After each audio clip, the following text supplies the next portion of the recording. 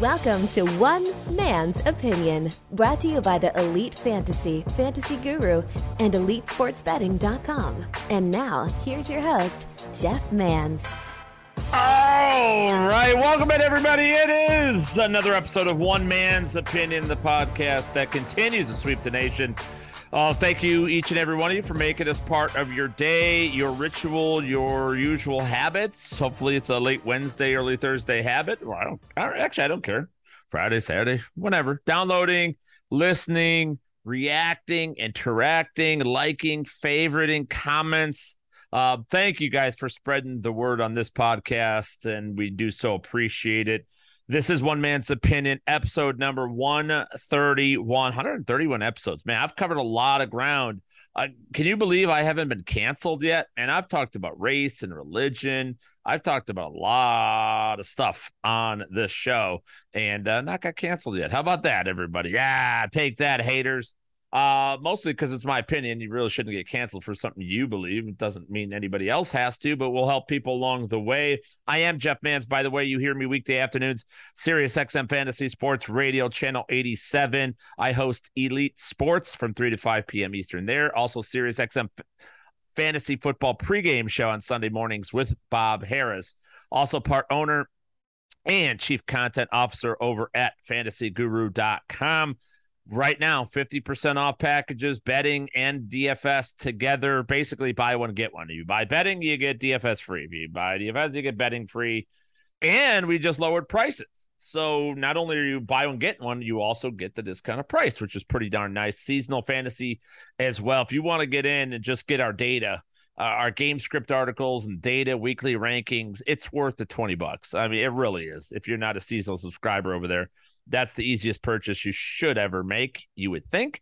But I spend more than that at Dutch Bros getting coffee every freaking morning. Speaking of freaking, this is an uncensored podcast, meaning I will be cursing probably throughout the show. So if you have sensitive ears or kids around or anything else, put in your earbuds, noise-canceling headphones, or just make sure you're alone in the car or wherever you listen to this show. You could follow me on social media at Jeff_Mans on Twitter. The Jeff Mans, all one word, on Facebook, Instagram, Snapchat, and on TikTok. All right, today's episode, I'm riding solo, so no guest today. We'll recap some week 4. We'll look ahead to week 5. But you know what? After the 4 weeks, it's what I want. What I want to do is I have a lot planned for this episode, so who knows how long this is going to end up being at the end of it. There is at least 11 items on my call sheet and what I want to accomplish. So we'll try to get to most of it. I really want to talk a lot of strategy with you guys. One of the things that I don't get to do on the XM show because of promo reads and commercials and everything that we're doing and phone calls, which is all important on the radio, of course. We got to dive in, and I want to talk daily fantasy, sports, and I want to talk sports betting with you on this episode. Okay, and then whatever I don't get to, I'll do it next week on the program too, so it'll be fine. So that's and I got some good things for you. I really do. I think this one's going to help a lot of people out, especially if you've been struggling. But even if you've been successful, I think there's always, Michael Jordan always used to go to the gym and start out with free throws. He'd shoot 100 free throws, 100 free throws, 100 free throws, and Jordan was pretty damn good free throw shooter, but he always polished up his skills, right? The fadeaway jumper was great, but he worked on it constantly to keep it great. And I think these are skills that whether you are doing well in your leagues, in daily fantasy football, or in betting on football, you can always use a polish. So we got that going on. Real quick, week 4 recap. Another good week. I feel like it's pretty good. Now, here's the thing. I have a unique perspective, and I realize this. I'm going to tell. I talk to Ted Schuster all the time. He's my best friend in the world, and he and Ray Flowers, great friends, coworkers. They're on the XM show with me, and all that good stuff. And Ted's fun to talk to because he frustrates the hell out of me. Ray gets it because Ray does all this work and stuff. Ted does a lot of work too, but it's different. And Ted is one of those guys. When I talk to him, it's very much like talking to a listener or a customer, because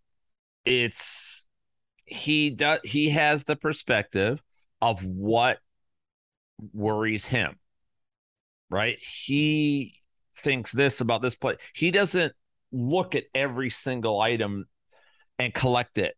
And I think that, my recap articles on fantasyguru.com, right off the bat, first thing I do is look at the point scorers for the week, because we get really busted up, really pissed, frustrated, agitated. We get mad about our performances and our players' performances, our team's performances, DFS and betting. We get mad, but we do it without the perspective of looking around at what else has happened. And one of those things I've been talking about, and I screamed about it for 3 months straight, 4 months straight. We started in May, the preseason fantasy football coverage. We said, fuck it. We're just going to start doing football. Baseball is a lost cause at that point, or nobody was interested. Not lost cause. Love baseball. Nobody's interested. I don't know what to do. I just want to go where you guys want to, whatever you guys want, I'll do. So talked about the changing of the guard. Running backs are old school. Running backs are old hat. Running backs are mediocre fantasy producers. Look where the money is. Teams are trading massive assets to get wide receivers. They're investing massive contracts and money into wide receivers, massive draft capital in wide receivers. You saw it, the A.J. Brown trade, the Tyreek Hill trade. We talked about these deals throughout the Deebo Samuel's contract going, Devontae Adams massive trade, right? All of these things. And meanwhile, what's the big running back deal? None. There's none fucking happened. Nothing. It's nothing. We'll go running backs in the first round. There's none. Nobody's interested. Nothing. So that tells you all you need to know. But unfortunately, and I heard this on a fantasy show, I happened to catch some minutes of it during this week, actually just the other day. Somebody said, well, I guess running backs just aren't what they used to be. And, maybe we should start talking about that. And I'm sitting there like, motherfucker, I've been talking about that shit for 2 years. Last year I noticed it, before last season. And I was in on the wide receivers, tight ends earlier. Has to be the right running back in drafts in 2021. This year I went full hog into it. So, man, at this point I favor the receiver over the running back. Okay. And I think it's gone even further. And I'm pretty sure if it continues this way next year, we're going to be looking, or who knows, but we should be looking at 9 receivers in the first 12 picks as opposed to 3 that went this year. All right.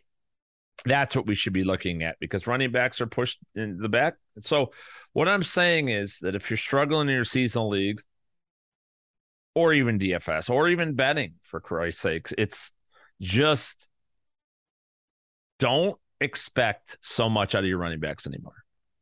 There's no bell cows. None of them exist. Doesn't happen. There are no must-haves. There are no, world-changing running backs. There will be good ones in fantasy, and they will lead you to a championship or perceived to lead you. But there's always a wide receiver around. For all the Jonathan Taylor people last year, it was Cooper Kupp that most likely, that was the combination I saw led a lot of people to championships. And Taylor was great, but broken down already, going to miss week 5. There's so many problems with the top tier, from McCaffrey to Henry to Cook and Eckler and everybody's. So some players that I invested in, Najee Harris, James Conner, those guys that haven't worked out to what I would like them to have already. I'm not that worried about it. I'm not worried at all. I told people the other day that every passing week, I grow more and more confident in Najee Harris than I was the previous week. And I know that's weird to hear because he's not producing, but last week should have been 2 touchdowns. Those are 2 Najee Harris touchdowns. We all know it. But and I was in the Man's Cave Discord at fantasyguru.com during the game, watching it with our subscribers, as I do every Sunday, every Monday and Thursday too. I'm always in there. So if you want to join the party, just hop in. I said, Kenny Pickett's going to run. And I said this when they're on the 15-yard line. I'm like, yeah, Kenny Pickett rushing touchdown coming. They're like, whoa, hopefully it's Najee. I go, I wish it would be Najee too, but I know the way this is going to go. They need to justify Pickett. And think about it. If Kenny Pickett doesn't get those 2 rushing touchdowns, what does his afternoon look like? It's dog shit. Couldn't they really start him against Buffalo this week? Probably could, but it would have been a lot controversial. So they gave him those benefits. It sucks. No question to be a Najee owner and see him at running back 24 right now and be like, oh, fuck, this is not what we signed up for. But at the same time, the offense is going to move a hell of a lot better. You put if he gets those 2 touchdowns, which he rightfully would have got, he goes from running back 24 to running back 12. See the jump, it's a massive jump. Just like that. Austin Eckler from running back 15 to running back 3 in a week. That's all it takes is one big week because running backs aren't producing at a high level. All right. So, that I think is an important illustration, and it's an important thing to know and understand. And as we look a little bit deeper into the scoring between which positions and where to be aligned, it's like, the thing with one more thing with running backs is that, the top scoring running backs, Barkley, Chubb, remember Nick Chubb? Nobody wanted except us. That's it. We're the only site in the world endorsing Nick Chubb to the highest level. Loved him, and he is 0.4 points behind Saquon Barkley. And that's it. And you know what it is? It's basically and he's doing it with a lot less junk. 37 receiving yards to 107, 6 receptions to 15. If it wasn't for the 4 yards difference in rushing yards, Chubb would have the lead. And anyway, he's second. Eckler third. Now, Edwards-Helaire fourth. Christian McCaffrey fifth. McCaffrey, I'll hand it to him. I had him at 3% ownership in GPP, won me several $1,000s this past weekend, and I don't even like the guy. And I thought, yeah, maybe he'd break down. But when you're going to give me him at 3% in a late game in DFS, I'm going to take it. Jamal Williams, sixth. Josh Jacobs, who, again, we loved over at fantasyguru.com, seventh. Derrick Henry, eighth. Miles Sanders, ninth. I did not like Miles Sanders, doing way above what we thought. Aaron Jones, 10th, who we did love. James Robinson, never saw that coming, 11th. And Khalil Herbert, 12th. Those are your top point scorers in fantasy football right now. Pierce, Patterson, Mixon, Fournette, Breece Hall, who we also love. Damian Harris, who we also love. All right in that mix. So while the top end guys like Najee and Mixon 15th, right behind Pierce, are struggling, we've got a lot of those later round running backs that we didn't miss on, thank God. And I think those are the players that are going to be key for us as we hit these bye weeks. Because when other teams, you play teams that have mediocre running backs and their star running back, whoever that may be, off, it's not going to take a lot if they didn't invest in the high-end wide receivers or didn't strike gold on somebody in the later rounds. We have the edge on them. So I'm confident going forward, very confident with that. Javonte Williams being injured is heartbreaking. It's one of those situations, man, and how to cope with it. You just need to learn that nothing can get in your way. Javonte is one of my favorite players in football. Obviously, I'm very proud of the work I put into uncovering him. Nobody else or very few others wanted anything to do with him. He didn't even care. Got told Michael Carter was a better running back and all that. And we put all that to bed. There's no more arguing that point. And what's the worst part about the Javonte Williams thing is that Melvin Gordon had fumbled, not come back into the game. Javonte was going to ascend. before he went down, Javonte Williams had a 58% snap share for the Denver Broncos. Okay, that backfield. I know I see the people taking victory laps and on injuries. It kind of fucked up. If it's McCaffrey, if it's any other injury-prone player, and you purposely avoid him because of injury, totally understand. Yeah, I think you can victory lap it. But a guy who's never been hurt in his freaking life, you're going to victory lap. Give me a break. Just a shitty thing. Anyway, 58% of the snaps for Javonte Williams in that Broncos backfield, right? Melvin Gordon before the injury Melvin Gordon as of week 4, 33.2% of snaps. That's it. 148 snaps to 88.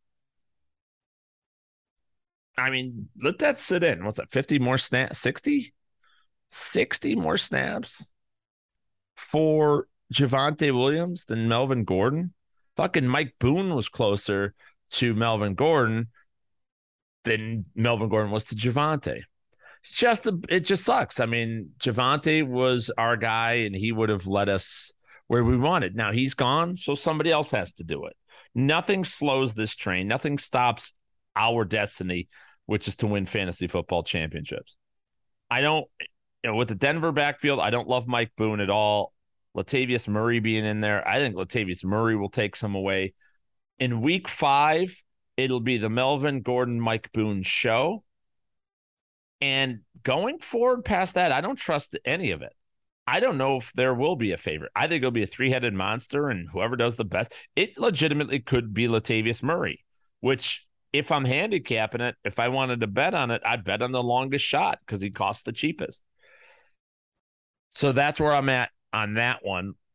Cordero Patterson going down. Remember, Damian Williams is back in week 6.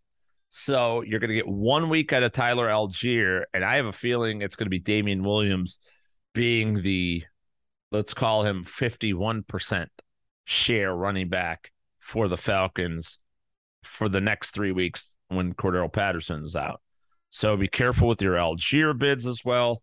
And Nyheim Hines will have a good run in week 5, although I expect Philip Lindsay to be that game may be over by the time you guys are listening to this, but it's Wednesday night when I'm recording this. Lindsay and Hines will carry the load here, but I don't expect Jonathan Taylor to be out long. He's a warrior. So there you go. Couple of, we've talked last episode about buying and selling. Like talking about that. I went on the XM show and did some buy low players. I want to talk real quick. A team that I'm buying are the Jacksonville Jaguars. I love everything that we're seeing out of them. We're seeing the emergence of Trevor Lawrence. It's a long season. Anything can happen, but the defense has been most unbelievable. I am most impressed by that defense. But when you have that kind of defense playing at that high level with the raw skill position players that they have, with a quarterback that is the all-world prospect that Trevor Lawrence is and was, in year 2, this is a real dangerous team. Be careful. Don't bet against them, man. And Vegas is realizing it too, as 7-point favorites. This is a game that Houston, it may be a pick'em game or 1 point, 2 point, 2.5 point spread before the season, whereas now it's 7.5 in favor of Jacksonville for week number 5. So I'm buying on Jacksonville. That is for sure. Teams that I'm selling, I think just talked about the Broncos. It starts with the coaching. I love Cortland Sutton. I don't hate buying low on Russ Wilson. Don't hate that. Because it's got to get better, especially with no running game now. But overall, I just look at this team like, man, they've got so many problems and all the potential at every position. It all goes by the wayside with poor, horrendous, awful coaching. And that's why I spend my entire offseason building the coaching breakdowns, which, by the way, for $20, fantasyguru.com, you have access to all of it. You get the draft guide, all the shit that we talked about, all the charts and graphs for positions. You can learn all about these teams, all about the coaching. And I didn't shit on Nate Hackett nearly as much. Wasn't my favorite hire, but was pretty clear on what they wanted to do offensively and defensively, and didn't like the defensive side of it, by the way, on the record. Offensively, I thought they were, especially with Russ, thought they would give Russ more autonomy, and maybe they do going forward. But at this point, it's been just shit. So I'm selling them. I'm selling the Colts. I don't buy anything with the Indianapolis Colts. I thought they would be the easiest division winner. I'm horrendously wrong on that one right now as well. So those are some buy teams and some sell team-wise, and you could filter that into all the players as well. I want to get back to the scoring breakdown for you. So went through and, a little perusing of the fantasy football landscape right now through 4 weeks. I think it's a good time to kind of gauge, all right, where are we at? Any 1 week doesn't matter any over, but the collection of 4 weeks is a good start to our data processing and sort of our wide angle view of the landscape this season. And through 4 weeks, when you look at the top 10 performers, top 10 fantasy point scorers, right? 5 of them are quarterbacks. It's not a surprise. 4 of them, here's the thing. 4 of them are wide receivers. 2 are running backs. Now, immediately, there's a handful of you, and you're my favorite people, that will say, man, that's 11 people in the top 10, you fucking idiot. And the problem is Chubb and Jefferson are tied at 85.6 points. So I gave them both the win, right? One over the other, whatever. So I gave them both the win. It's the same for the top 10. And obviously in top 20, so I went through the top 60 overall. So what does that tell us? Top 10. Here's what it tells me. And I something else that we'll never get credit for going into the season, and that's the elite quarterback strategy. I think when everything else falters, and I have 5 teams. I have 17 leagues in which I'm managing actively. I had an eliminator league, which, by the way, I'm out. I got knocked out of my eliminator this week. Fucking bullshit. And by the way, my eliminator team, let me go to it. I gotta go. I don't even have the computer open, by the way, for these podcasts. So it's good. I need to figure out where my team was pretty good, but it's the injuries just totally fucked me. And when you've got an eliminator guillotine league, and that's what will happen. And my team had Cortland Sutton and AJ Brown, who had a down week, and Amon-Ra St. Brown that was down, Javonte Williams that went down, Jonathan Taylor that got hurt, that one, Leonard Fournette who did dog shit as well. And I had Tua and Daniel Jones in this, and I mean, what are you gonna do? So I got knocked out in that one. So but I do have 17 teams. Out of them, I have 5 teams that are 4-0.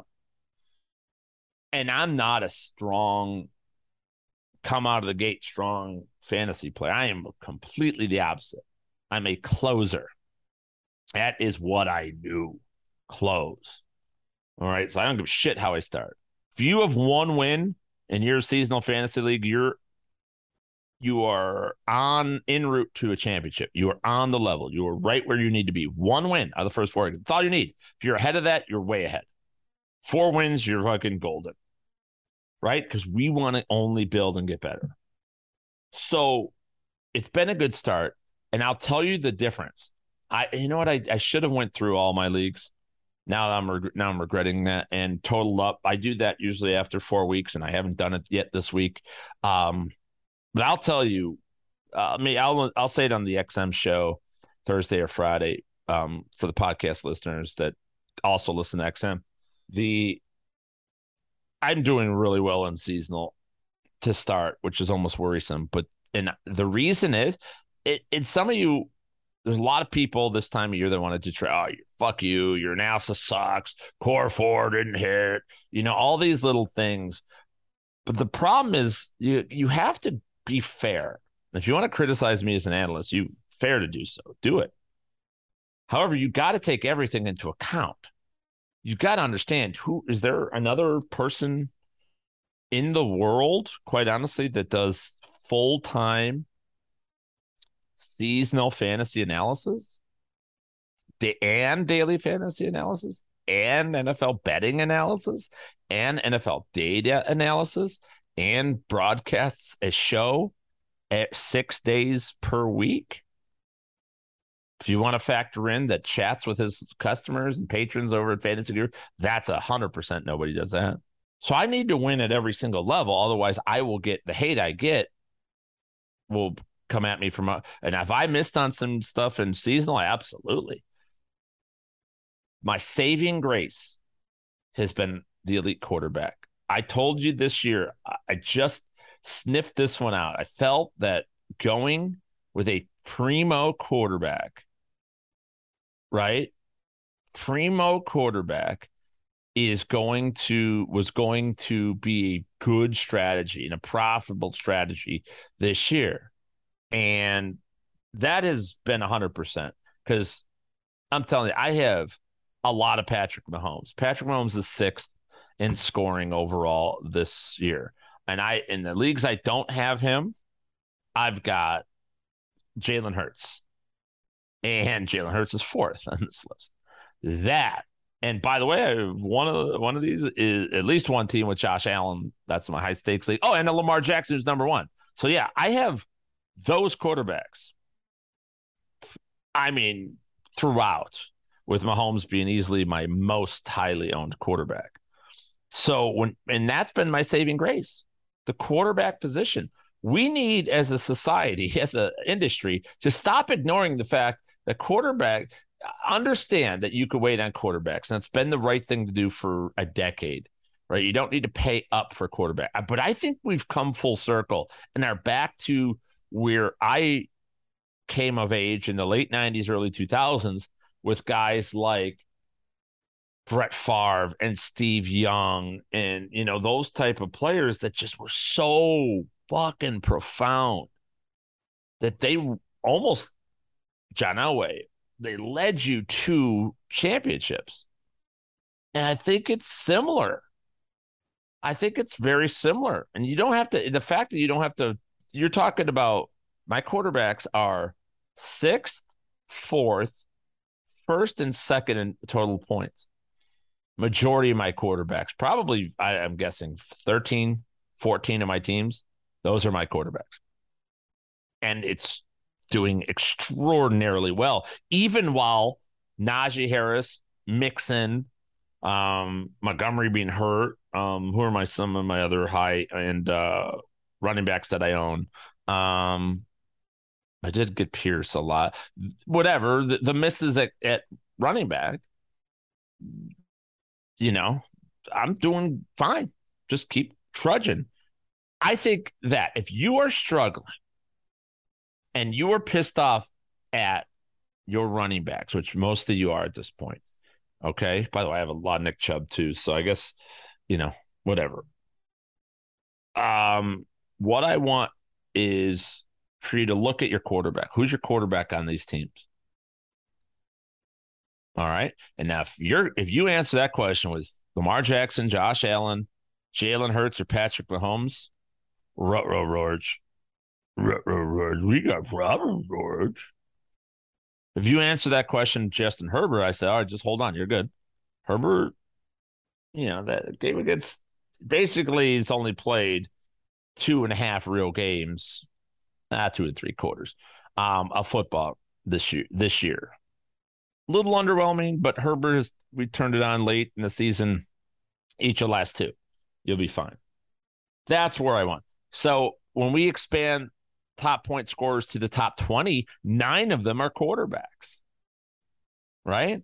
9 quarterbacks on top 20, 6 wide receivers, 4 running backs, 1 tight end. Notice no tight ends in the top 10. Only one in top 20 in that person's name. You remember my name. Travis Kelce, of course. Right?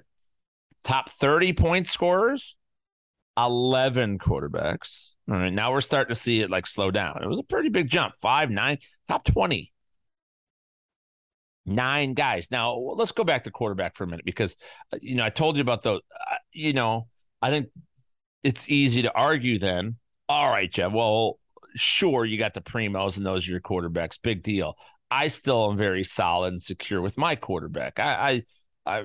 You're safe and secure with it. Okay, fine. But here's the thing. Most of you don't have Goff, Geno Smith, Carson Wentz, Tua, Russell Wilson, which are 5 of those 11. Right? Maybe you got Kyler Murray or Burrow, which, by the way, Burrow was in my premium quarterback tier, but I will not count him because ADP was not at that point. But if you got those two, okay, you had 2 opportunities so far to get the premium production or real good production, we'll call it. Because, the premium, though, that's a 30-point difference. When you go from Kyler Murray to Lamar Jackson, you're talking 30 points in 4 weeks. That's a boatload, bro. A fucking boatload. 9 points a game, 10 points a game, just about. So, all right. Top 30, 11 quarterbacks, 7 running backs, 10 receivers, 2 tight ends. Okay, top 40, 14 quarterbacks. Shit, that's a lot of quarterbacks. But also, now we got 14 wide receivers. They caught them. They got him. 9 running backs, 3 tight ends. Feel like 3 fairies and a partridge in a pear tree. That's what I feel like. Top 50, 18 quarterbacks, 17 receivers. Quarterbacks grab the lead back. 12 running backs in the top 50 of fantasy point scorers. What does that tell you, man? And by the way, those running backs are Edwards-Helaire, Jamal Williams, Miles Sanders. I'm counting Jacobs as something people would have called, even though we're the only people on earth that liked him. James Robinson and Cordero Patterson. 5 of the 12 were 6th round or later guys. Complete throwaways. And if we expand it one more, Khalil Herbert, completely gone. Dameon Pierce, top 14. You have half of the top 14 were not even thought about running backs. Stop drafting them early. Still 3 tight ends. Top 60, still 18. Okay, we stopped. The quarterback growth has stopped. 18 there, 23 wide receivers, 16 running backs. Got a nice little jump there, and still only 3 tight ends. Okay, so what does this tell us? Well, the quarterbacks, the elite are the most important. All right, the elite are most important. You can, if you want to start doing the percentage. You want the best chance of having a top 10 performer, grab an elite quarterback. Why? Because you have 50% chance, right? It's because it's 5 out of 10. When you go to the top 20, now you're talking about whatever, 9 out of 20%, obviously less than 50, 45%, 11 out of 30, roughly 30%, 14 out of 40. See how it thins out? And wide receivers kind of, they kind of thin out a little bit, but they grow. 4 out of 10, 6 out of 20, 10 out of 30, 14 out of 40, 17 out of 50. So that's the takeaways there. Quarterback, secure position, wide receivers and running backs, wide receiver over running back. And then tight ends. Let's talk about tight end for a second. Do you fucking understand? And I want to talk to my DFS subscribers that tilted on my ass this week. I missed on Andrews on FanDuel. I did have Hawkinson in for you in DraftKings. But you guys got to give me a fucking break. TJ Hawkinson scored over 50% more points than he had combined the first 3 weeks. And he did it at a 80% ownership, which is the highest ever. It is one of those freak things that happen. TJ Hawkinson went from tight end 15 to tight end 3 in a week. Okay. But having Kelsey and Andrews is a cheat code in fantasy football. It's just a cheat code. There are no people, like I said, 1 in the top 20, 2 in the top 30. Those are Andrews and Kelsey. 3 now in the top 40, and that's Hawkinson because he just jumped up and he'll fall this week. 3 in the top 40, 3 in the top 50, 3 in the top 60 because there are no people. During the course of a season, having one of those 2 performers is a cheat code. Elite quarterback, elite tight end. Help your team out. So many late round running backs, so many late round receivers to build your team around. That can help you. All right, there we go. Let's look at some DFS strategies. I've got a lot of strategies to give to you this week as well. Let's talk DFS tips and tricks, if you will. Something I wrote in the cash game breakdown over at fantasyguru.com this week. Did I yell at you? Yeah, I kind of yelled a little bit. I wasn't as mean as I was last week. But here's the deal. As an analyst, there's 2 things I don't want to do. I don't think this is fair. I don't think it's fair for me. I'm a wealthy person. Okay. And I started writing this in the cash game breakdown. I took it out because I thought it sounded too narcissistic, but fuck it. It's one man's opinion. It's my podcast. I would say what's the truth is. Truth is that when I was a struggling DFS player, a struggling fantasy player, I felt like I was a good analyst. And as a player, I actually won high stakes leagues. WCOF, a couple of those. Never the overall. I just won the league. I didn't win. I never go for overalls. I just don't. And I don't even consider them. It's great if you can get it. Fuck the people that do. Godspeed, baby. But I started playing DFS like in 2009, 2010 when it wasn't a thing. It was Snapdraft. Used to had a link on RotoWorld back in those days. And then it was a site called Fantazzle, and then FanDuel, and then DraftKings. People don't know. I used to have the CEO of DraftKings on my podcast in 2010 from his apartment building, Jason Robbins. Like we used to do hits on that, promoting them and all that kind of shit. Now they're, $1 billion company, and kudos to them for doing it. Same with FanDuel, although FanDuel was always uppity and didn't want to come on and do any podcast shit. Anyway, but I was a struggling player. I was a losing player. I tell the story all the time. My wife being like, hey, man, what the fuck with these credit cards? What are you fucking doing? Deposit. It's a losing player. And I remember not wanting to blame myself. It couldn't have been myself. It was everything else. It was injuries. It was this person told me the wrong thing and everybody thought that this and that. It was always an excuse. I was lying to myself. It wasn't true. It wasn't the context. It was the partial truth, which we all do to make ourselves feel better. It can't be your fault, right? Why would we take the blame? We're great people. My mommy, daddy told me I'm special. My butthole smells like, beautiful rose petals. Okay, cool. Well, fact of the matter is you got to take some personal responsibility. I managed that when I had a second mortgage on my house when I left my government job. My wife and I was driving. By the way, I was a wealthy guy. Drove huge, Cadillac Escalade, ESV. I sold a company to GE. I was pretty well off, and I was a poor motherfucker my entire life. And I had a little bit of money that I thought was a lot of money. I spent like an idiot in those days. Back in the early 2000s, I launched this company. I put tons of my own money into the Scout Fantasy Football thing, and that failed. And I was getting paid a couple $100s a month for like 4 or 5 years at Fantasy Alarm. I wasn't making any money. like not real money. I was working the other job. So I took a leap of faith. And it wasn't until I became truthful with myself about my play and stopped competing with other people that I did that. And I devised just to, you know what, I'm just going to play it the way it's supposed to be played.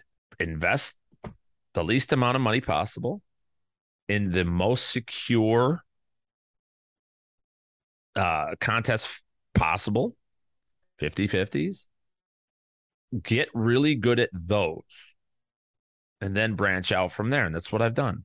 I did that, and it's a true system. And I've won way over 7 figures and sit before you a very wealthy person. That's it. I can afford whatever the fuck I want, like anything. And it's all because of DFS. And you know what I mean? And I think there's a lot of other people in this space that basically, so I make a good living from the fantasy side, from the business side. Okay. I make good salary and all that, but it's nowhere near what my overall income is. Right. I mean, it's good compared to the average American, and but it's right on par with what I was making in the government and shit. So, but I think a lot of other folks in our space use the subscription based system, use customers' money to fund their DFS play and chasing the dream of winning a Millie Maker or something else. I don't think that. I know that. We worked with people here that did that exact. They took every fucking piece of their salary and dumped it in trying to chase this thing. It was the saddest thing on earth to see. Since I've not been about that for over a decade now, about 8 years. I have not been about that. I've vowed to myself and to our customers that I will act as if every last dollar you have is the last dollar you have on earth. Whether that's true or not, some of you are way wealthier than me. Some of you maybe not. Some of you are right on par. But as an analyst, I can't look at it that way. I need to look at it like every dollar means something. Okay. And based on the chat rooms and Discord, you see it. People freak out. And I'm like, they call me names. And for one, 24 hours on Saturdays, they're praising me, begging me for advice and help. And then 24 hours later on Sunday, if those players don't hit and everything doesn't work out, they absolutely scold me as if I'm the dumbest fucking human being on earth. It's a tough thing to take. And it's made me question. It's like, why am I doing this? Why, for real? Like, I don't need this garbage. I don't need you fucking assholes telling me I'm a shitty analyst. I'm the one who gets 4 hours sleep a night. You guys are fucking not doing that. I'm the one figuring out coverages and blocking schemes and all this shit that nobody else will do that kind of work, and putting coaching systems together, expanding their horizons from seasonal to daily to betting to data, coming up with my own metric systems. You fucking kidding me? I don't have to do any of that shit.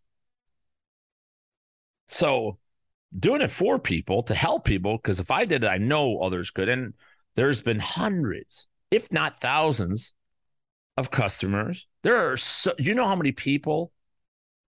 Someday.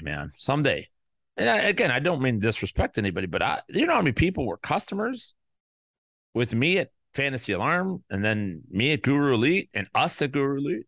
Shouldn't say me, it should say us. That now run their own companies. We took them from struggling players now they're running their own businesses and doing this full time and shit.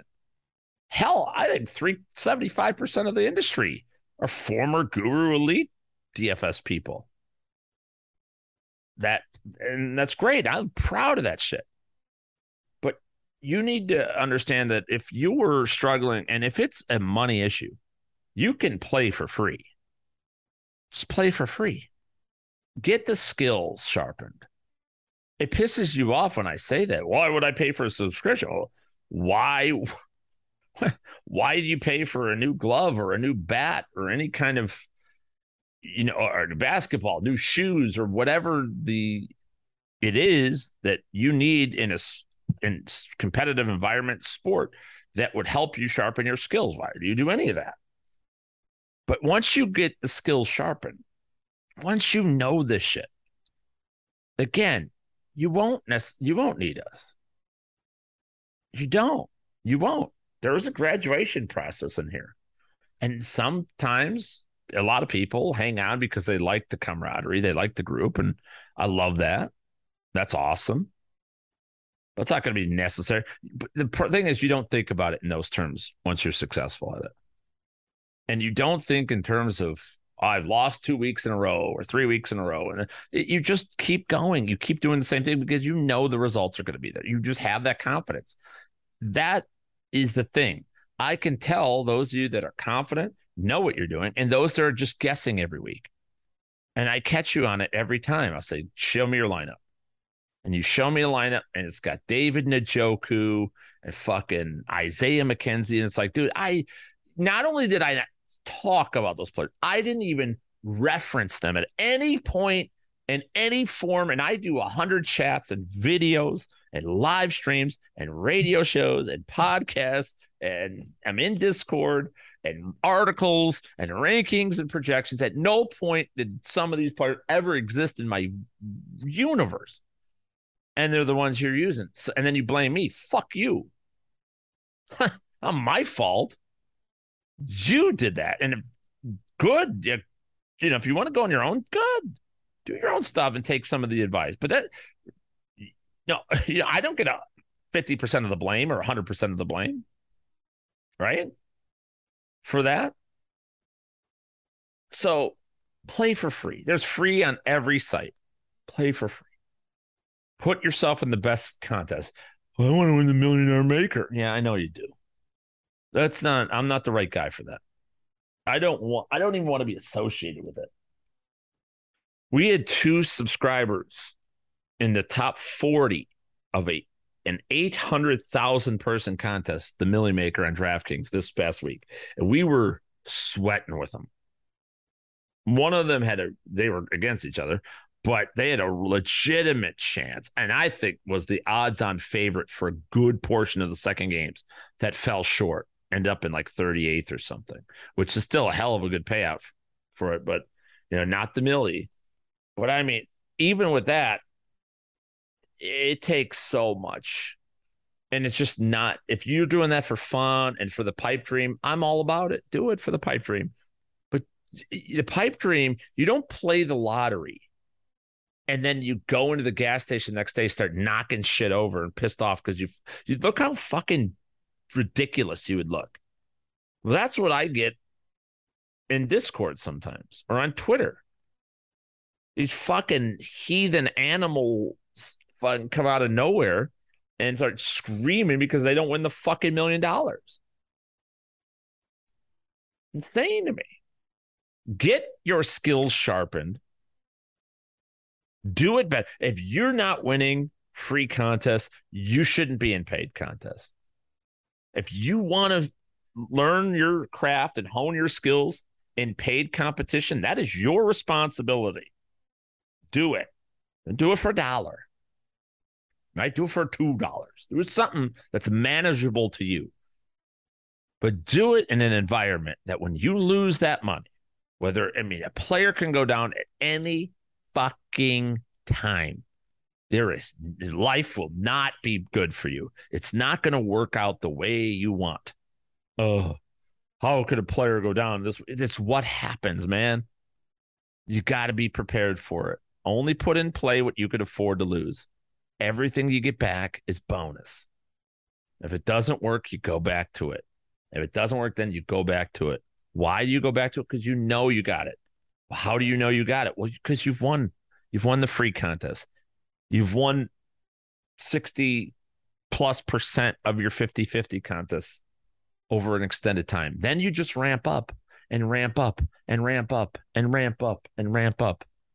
And then you can go to the moon. You could put $10,000 in play knowing that you're going to get $28,000 back or $18,000 back. So you're going to put in 10 to win 8. Fine. fine. Fine for you because you know that return's coming. And if you lose that 10 grand, then you put another 10 grand in the following week. Then you put another one in. Why? Because then you're going to win 8 and 8 and 8 and 8 and 8. If you're not at that confidence, then you shouldn't ever let it extend. Don't let the money be your downfall. Be more frustrated that you don't win just because you're addicted to winning than you are anything about the money angle. Because you don't have to do that. Work on your contest selection. Play in contests that offer you the best chances to win. 50-50 contests. 50% of the field. Like every fantasy league, if you had finished in the top 6, if you won a championship for being in the top 6, would you be able to do it? 90% of you are like, fuck yeah, I could do that. It's not a problem. I could easily do that. Right. Same thing for DFS. But first admit that you don't got all the answers. First admit that you need to build better lineups. And you need to prove yourself a little bit before you start going out and spending money you don't have yet on daily fantasy. Right? So those are some tips there.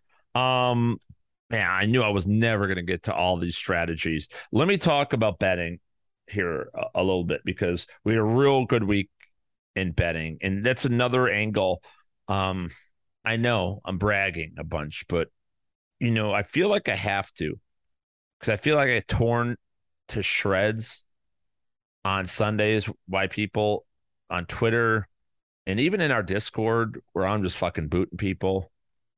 Like, if you can't handle yourself, then don't get the fuck away from me. I don't really want to be part of your existence.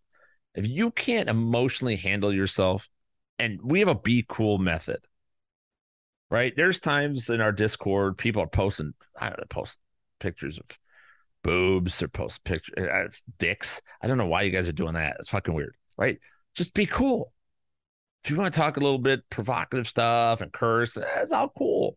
The problem is when everybody gets out of hand, acts like an asshole, and then we have to shut the whole fucking thing down because somebody else is going to go bitch and complain and fucking, look at what happened. So I get torn apart with some of this shit. Meanwhile, this has been a great start to the season. So there's been 4 weeks of DFS, right? So, and I play on 3 sites every week. I endorse 3 sites every week. I put information, including core 4 lineups, into every 3 sites every single week. Okay. So 4 weeks, 3 sites, 12 opportunities to win, 12 chances to profit in cash games. Cash games only, by the way. I have won 10 of those 12. That's really good in DFS. The other 2 were the cash games on FanDuel that I did not win. Both times won in GPP. How the fuck does somebody do that? They do that because they know what they're doing. I don't need anybody arguing with me. I've got it down. I know. Just fucking follow me. Trust me. Don't be an asshole to me, and I won't be an asshole to you. That's what I'm about. I'm about sports betting. I'm about my leagues, I told you. 5-0 or 4-0 in 5 different leagues. I am 44-30 in betting right now. I'm up 13.17 units. In 5 years, I've published bets for the NFL publicly, 60.6% winning percentage. I didn't keep track of units in 2018, but my overall record was 58-32-2. The following year, up 9.72 units in 2019. 2020, up 16.02 units. Last year in 2021, I was up 59.6 units. Starting to get a hang of this shit. Sports betting. So I don't do many things that I don't have confidence in and I'm not good at. If I'm not good at it, I just give up. I would have given up at the shit a long time ago. I'm good at NFL betting. I'm not good at others. I have hot streaks in baseball. I've had hot streaks in college basketball somehow, but I would never, ever trust my bets. Baseball, I'm not going to, I'll be all right. I would never trust any of my other bets. All right. Because just unproven. But when it comes to betting, so this past week, 4-0 on the core four NFL bets, 2-2 in the prop bets. On the show, on the site overall, I was 12-6 overall, because I was fucking 2 of those 6 losses on Monday Night Football. Bullshit. Fucking Debo. Got Debo a touchdown, didn't get the rushing yards. I was bad. I should have bet that different. But anyway, so if you're trying out sports betting, and that it's a very similar process to DFS. But with betting, here's what I want everybody to do. Stop betting everything and stop focusing on one bet at a time. Win one game at a time. One bet for the week. You know how much there's a $6 million survivor pool from Circa that we do every year at Fantasy Guru. And you see our bets. The Siege controls most of that, and he's the one that enters it for us through a proxy and all that shit. So, and we're still in, by the way, and 80% people are already out after 4 weeks. We're still in. But you see how tough it is predicting one thing to go right. But here, that's what and back in 2018, I was 58-32. The following year, I was 70-41. The following year after that, I was 77-47. So, and then, and goes up from there. On the site, actually, then, 115-69 in 2020, 184-131-0 last year on the site, up to 59 units.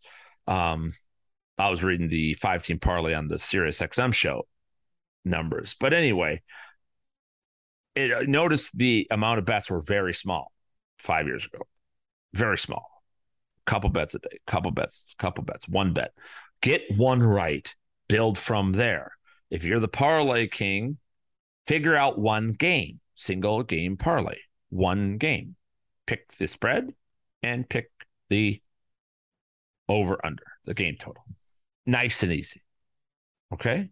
Find the market for the prop bets and hammer it when you get to that point, but build toward that.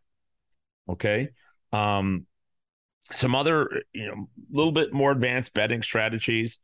One of the things that I think helped me immensely a few years ago is when it comes to the spread, don't worry about the number nearly as much. Now, I have a couple bugaboos. I will not bet a 3.5, a 7.5, or a 10.5. Those are the most common differentiators in an NFL game, and I just mentally I can't take it. So that's my personal preference. Doesn't have to be yours. But the other thing is pick the winner of the game, and that's the spread you take. That's it. If you like the Bills this week, 14 points, take it. That's it. Just pick the winners again and use against the spread. That's it. Don't worry about it. It's so rare. It never happens. I don't have the exact numbers from this year, but there has not been. It's like a 75% roughly winning percentage, where if you just pick the winner of the game, you pick the right side on the spread. So don't worry about that as much. All right. The only time to really factor in the spread is where you love the underdog in that game. And then you take the points to be safe, or you just say, fuck it and play the money line. Okay. That's how you make money. And I don't mind taking the spread, even if you think, you maximize it. I know, just pick winners. Just pick winners and build yourself like the 50-50s. Just get as much as possible on the plus side. and you will be profitable. The money will rain in. Again, don't try for those 7-leg parlays because that's all you see. That I'm on TikTok. 7-leg parlay, 7-leg parlay, 17-leg parlay. I think the guy that didn't cash out, he had a 70,000, he had a 15-leg parlay, and he had hit 13 of it going into Sunday Night Football. Now he had the Chiefs, and he didn't cash out. He 72,000 to win, and they offered him like 19,000, and he wouldn't take it. I think he was fucking out of his mind. You had a $10 bet, take your 19 grand, just fucking do that. But it's greed that gets to people, and he won that one. Holy shit. All right, well, then they offered him 27,000, which they should have gave him more. The right way, I think that was about a 35. He had one leg of the parlay. They should offer him like $37,000, $40,000. I think, it was one game to go, but it was a close game. 49ers and Rams going into it. And he defied logic and did not cash out. And he lost the fucking bet. So, yeah, we only lost $10. Yeah, but he really lost at least 27,000, which is what the final offer before the Monday night game is. If you have money in hand, if you bet $10 and they're like, well, I'll give you 27,000 for it, just take that 27,000. What you could have done is just done a fucking 2-team parlay the following week for $20,000. Just bet more money. But you only need 2 things, and then you would get your 70,000. And then if you lost that bet, guess what? You still have $7,000 for your $10 bet. You could still it's the number one thing poor people don't recognize that rich people do is once you get the money, use the money to build more. You don't need the maximum amount. Just take the big windfall of money. Take that cash. DFS, we constantly take the 50-50 double ups and use that to then attack the GPP market. And betting the same way. Take the cash out. If you make heroic bets like that, take the money that's free. Use it for your future bets. Build on it, but use it so that you don't go broke, so that you make 14 game calls, 14 out of 15, and all you have to show for it is losing $10. That's fucking awful decision making. I don't give a fuck what any of these people that claim they're analytics experts and claim that that's the right thing to do. It's not the right thing to do. Take the money. One last betting thing. I love this idea, and I want to do this. We'll check in on it for next week. So it's called the zigzag strategy. And have you heard of this in betting? I'm enamored by it because I think I hate chasing. As you guys know, I think chasing is just awful. Everybody's a bandwagon jumper. Everybody wants to chase last week's performance, the last big thing they saw, yada, yada, yada. So the zigzag philosophy is simple. It's where you take a team that lost and didn't cover the spread, of course, versus a team that won and did cover the spread the previous week. You see what that does just emotionally and mentally? Teams that won and covered the spread the previous week will just be bet on very heavily the following week. That happens all the time. But the most interesting thing about the zigzag is that, for one, it's won 58% of the time. This philosophy in NFL betting has won 58.1% of the time since 2010. It has not, if you bet every single game, every single opportunity to zigzag, from 2004, it has not had a losing season. It's been 50.8% or higher every single year, sometimes in the 70% success rate. I'm sorry, 60%. I read that wrong. 60%. Since 2004, it's almost 20 years. Teams that lost and didn't cover the spread, you bet on them versus the teams that won and covered. Now, let's put this to the test a little bit. All right. There are 8 teams that follow this week. By the way, there were 4 last week and all 4 won. So I'm just want to test this out. Okay. Tampa Bay -8 at home against Atlanta. That's number 1. Miami -3 on the road against the New York Jets. The Cleveland Browns +3 against the Chargers. Eek. I don't like that one, but that's one of the zigzag. Carolina Panthers +6.5 at home this week against the San Francisco 49ers.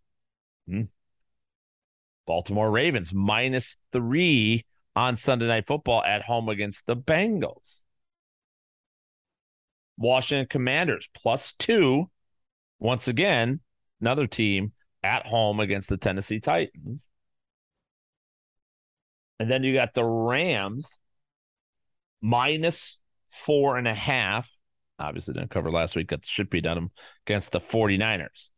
So the Rams at home against Dallas at -4.5. So there you go. Those are the teams. I'm very curious on how this winds up going. But the zigzag philosophy, I love it. I just really like it. I think that our culture is such a herd mentality. We all just flock to the same thing and the same views and the same beliefs and the same. We just group and we all feel better if we're part of the herd. It's something I've never wanted to be, probably because I grew up with monsters. I love my family, but they're monsters. And, I love them to death, but my God. And I knew that I'm like, I just don't want to do these things. They're not working out. I would love to be like my family. I just don't want to. I don't want to have the same results that they're having because I don't like the results. They're doing this. I'm going to go do this. And that other thing has always seemed to work out for me. And that's the zigzag idea. It goes back to, if you notice, this whole episode has been about zigzag. Everyone's drafting running backs. We're going to go receivers. Everybody waiting on quarterbacks. We're going to draft elite quarterbacks. Everybody waiting on tight ends, picking from the pool. We're going to pay up for tight ends. Everybody playing the millionaire maker and the crazy high DFS, daily fantasy football contest. We're playing single entry 50-50s. Everybody else plays for money and sweats out every last thing. We're going to play for free. Everybody going to bet on the team that just won and covered this past week. We're going to bet on the team that lost, didn't cover against those teams this week. That's what we're doing. That's where the profits are. Money is made by zigzagging. Money is made by doing the things that you don't feel comfortable doing. Because the people that are tough enough, and it's not many of us have the will to actually look a majority of other people in the eye and say, you know what? I disagree. Aaron Judge should be the all-time record holder in home runs because the other guys were on steroids. I disagree. How could you disagree? They're on steroids. All right, then we'll take away all championships before 1947, before we're integrated. Oh, I can't do that. Oh, okay, then that's my point. Everybody believes something doesn't make it right, and especially in sports. My God, in sports. So there you go. All right, I'm way over here. Let's get to week number 5. I just gave you all those fucking bets, didn't I? Just give you all those fucking winners. What's wrong with you? You sons of bitch. All right, let's go. Survivor team. If you haven't used the Bills yet, probably a good week against Kenny Pickett. 2 touchdown favorites. They're going to smash them.